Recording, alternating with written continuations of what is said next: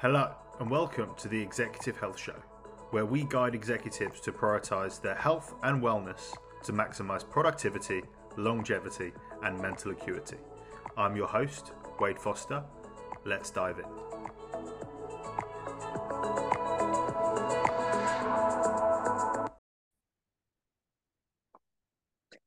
Hello, and welcome back to the Executive Health Show. Today, we are going to be discussing all things resting heart rate. So, the reason for this episode is on the back of the 50 challenge in my previous episode.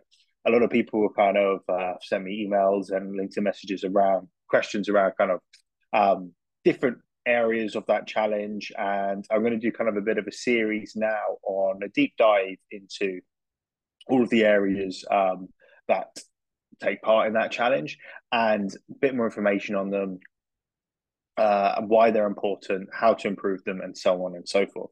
So the first one that I wanted to dive into for you all is resting heart rate.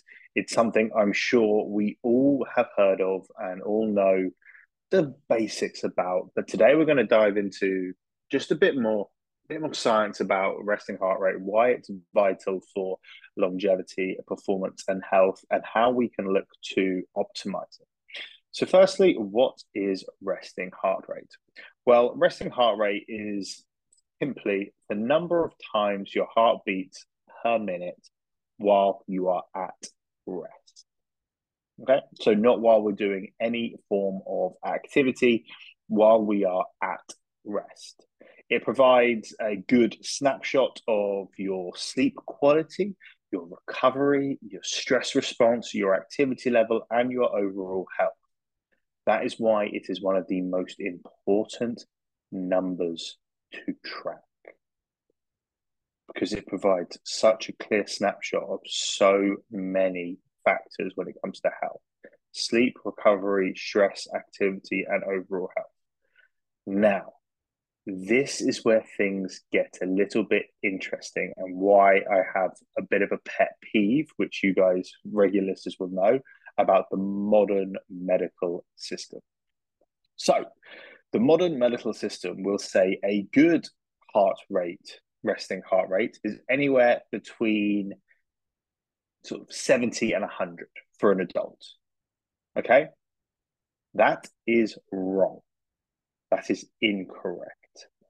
There was a medical journal done by Open Heart, which has found that men in their 50s who have a resting heart rate of 75 beats per minute or higher are twice as likely to die of heart disease within the next 10 years compared to peers with a resting heart rate of 55 beats per minute or fewer. So medical government guidelines of a heart rate between 70, resting heart rate of between 70 and 100, they're saying you're okay. You are twice as likely to die of a heart attack if you have a resting heart rate of over 75 beats per minute than someone compared to 55 beats per minute. So it is vitally, vitally important that we lower our resting heart rate. It is one of the most important things to do. So that's what we're going to be going through today, helping you figure out how we can lower this. So the first thing that is the easiest thing to understand is, how do we track resting heart rate? How can we monitor it? How can we track resting heart rate? So there's generally two ways to track your resting heart rate. First is obviously with a good heart rate monitor.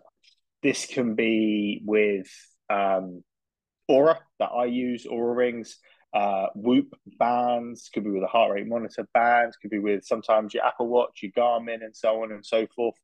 They can all track your heart rate and your resting heart rate, which is a good thing to kind of use and track with. So I recommend any of those.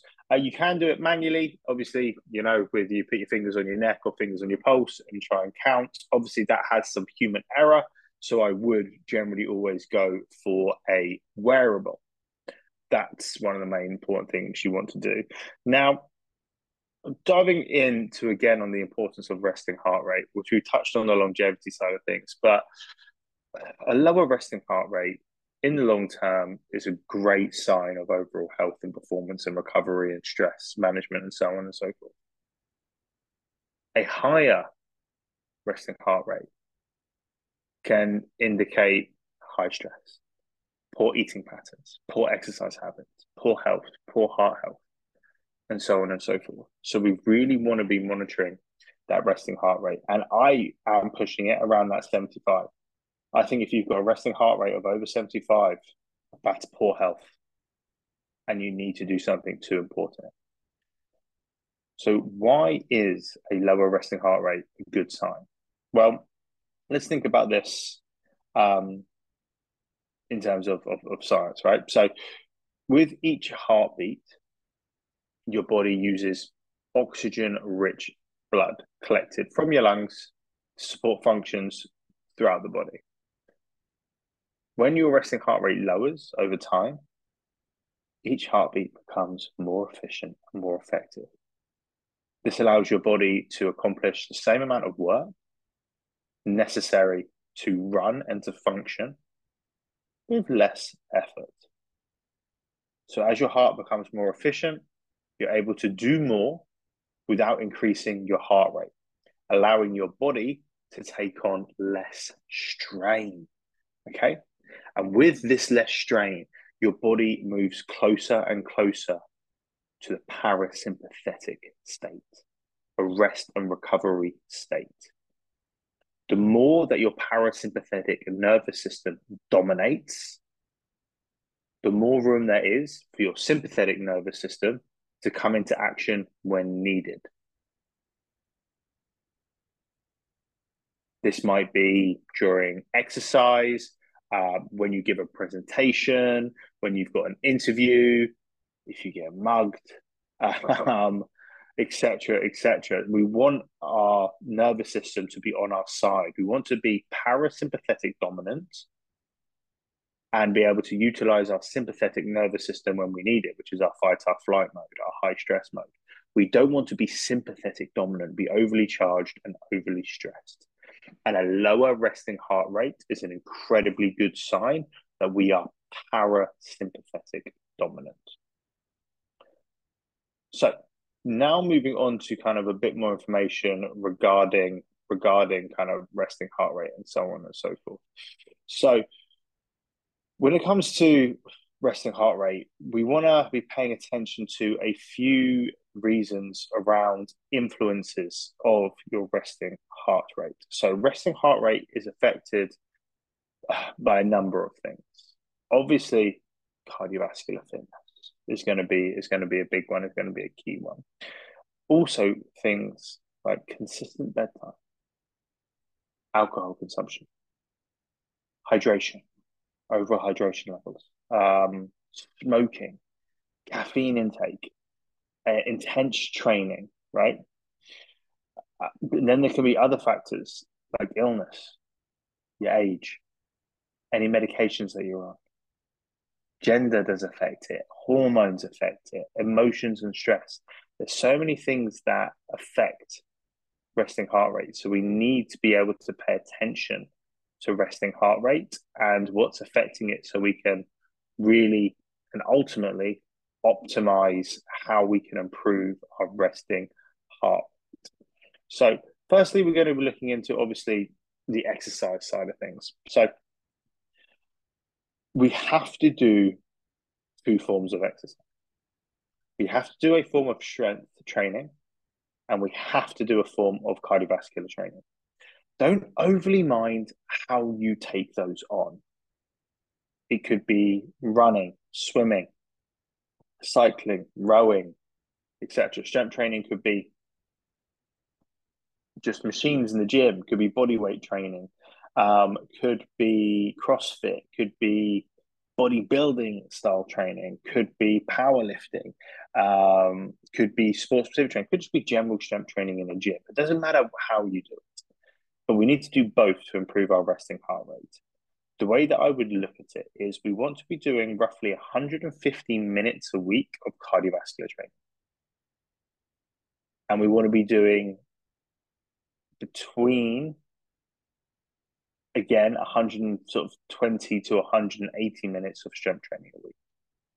That's going to be the ideal scenario for everyone, which is probably looking at 3 cardiovascular sessions, 3 strength training sessions. It's going to be the most optimal that we can do to really start improving our health and our resting heart rate.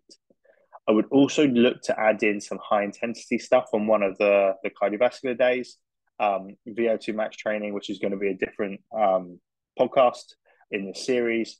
But some VO2 max training, 4 minutes on, 4 minutes off, is going to be vitally important for improving your resting heart rate. Next, then looking into consistent bedtime. So I harp on about sleep. You guys are probably sick of me talking about sleep and bedtime. But research has found that going to bed even 30 minutes later than your usual bedtime can lead to significantly higher resting heart rate. So we must look to keep a consistent bedtime.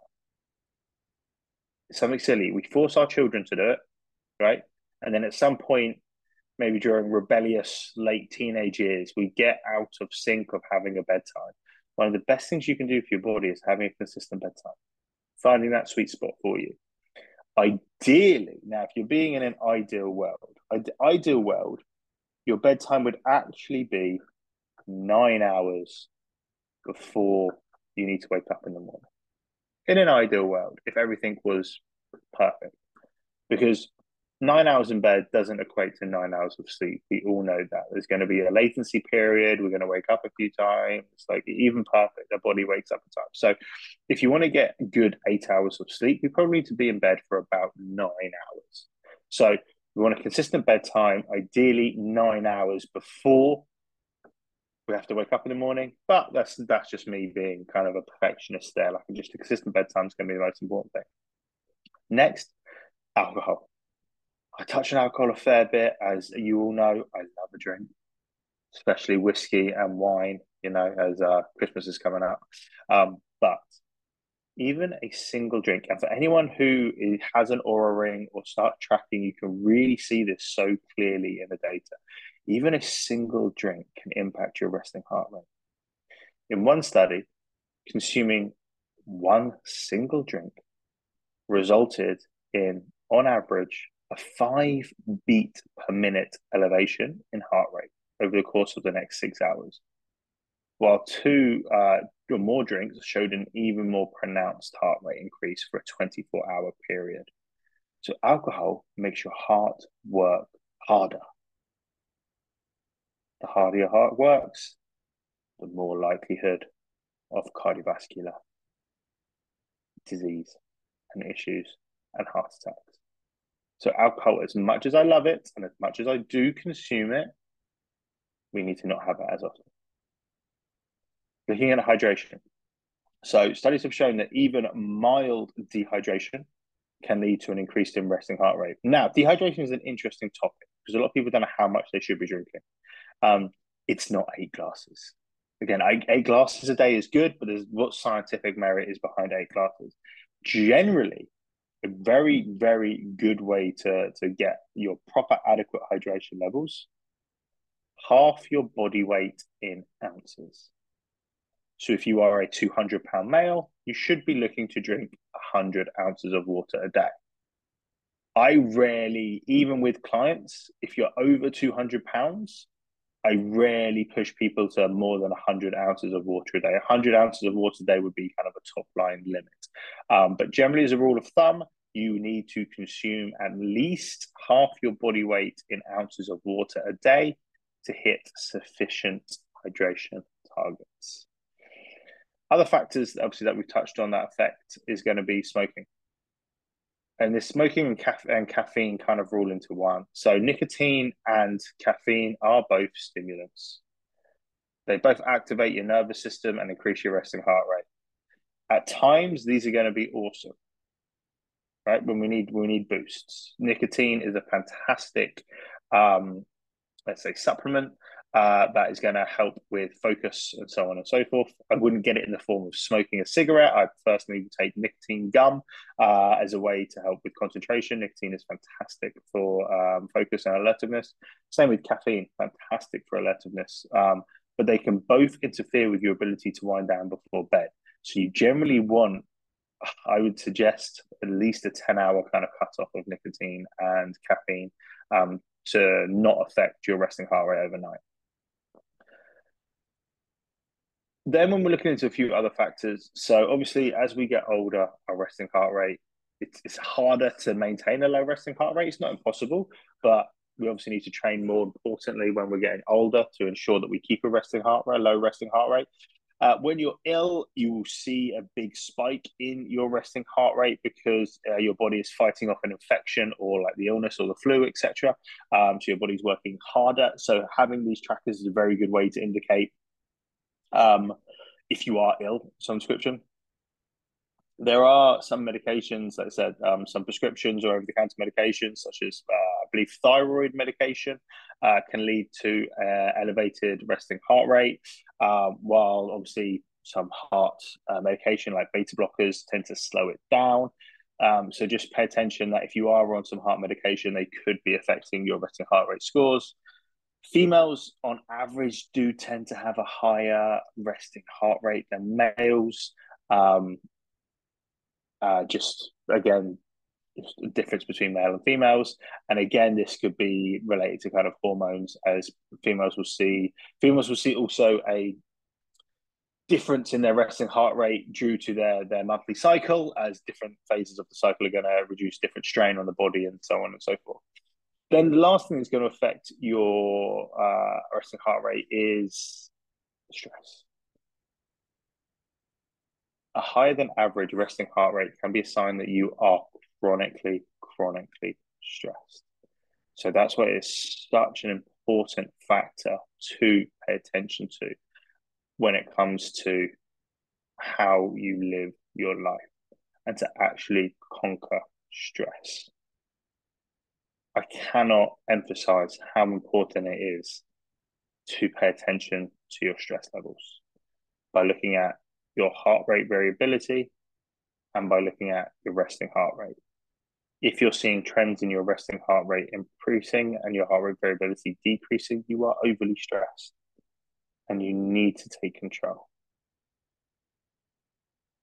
It is adamant that we live a less stressed life.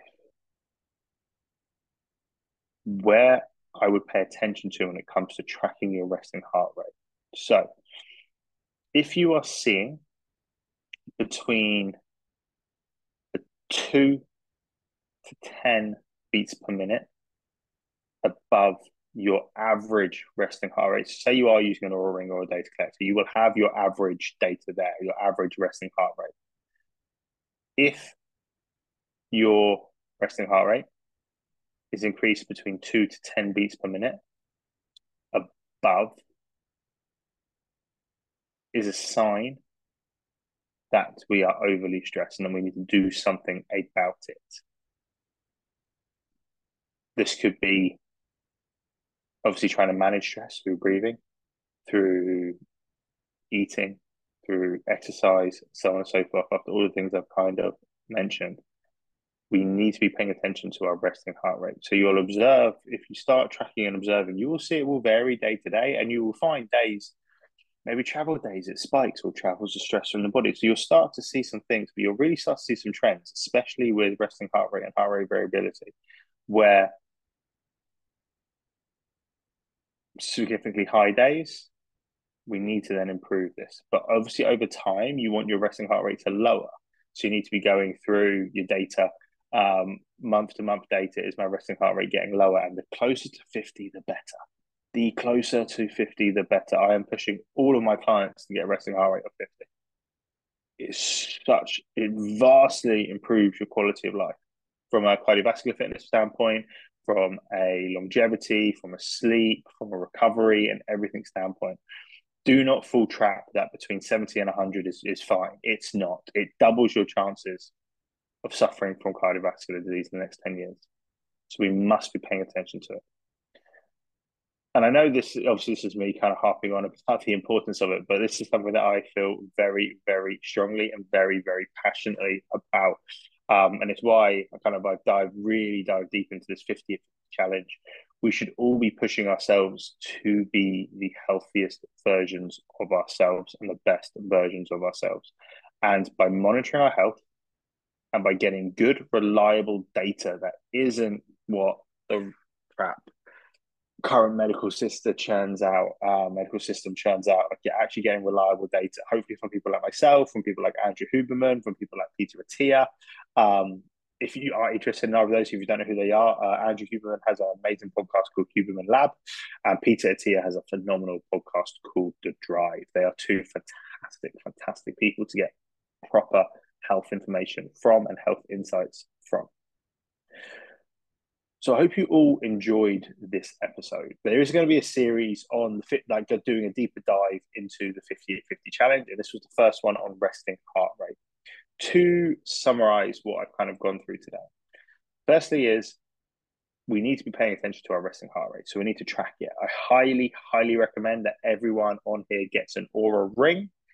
If you don't like the ring personally, get a Whoop band, Garmin watch, Apple Watch. There are heart rate trackers that you can just have, like chest straps, which are phenomenal, but get something that can track your heart rate, your resting heart rate. From there, obviously see where your resting heart rate is. The goal is to get it as close to 50 as possible. If you are 75 and above, you double your chances of suffering from a cardiovascular event in the next 10 years compared to someone who has a resting heart rate of 55. Obviously, I've gone through all the factors that kind of affect resting heart rate. Just kind of summarize those in a short way. Exercise more. Eat better so we lose body mass, especially specifically body fat. Focus on sleep optimization and a consistent bedtime, and learn how to manage your stress. They are the 4 things that I will harp on about until the day I die. Exercise more, eat better, sleep better, manage your stress levels. You guys will see a recurring theme in a lot of my podcasts that they're the 4 things that I always harp on back about, because they're the main 4 things we need to focus on in life. And with that, I'll end today's episode. Hope you guys all enjoyed it, and I will leave you with my favorite quote. Don't wish for it to be easier. Wish for you to be better. Peace.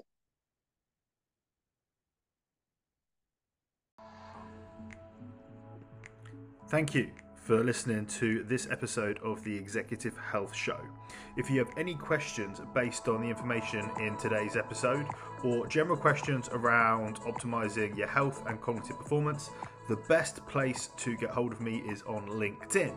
Just go to linkedin.com/Wade Foster MSc and you'll find my profile.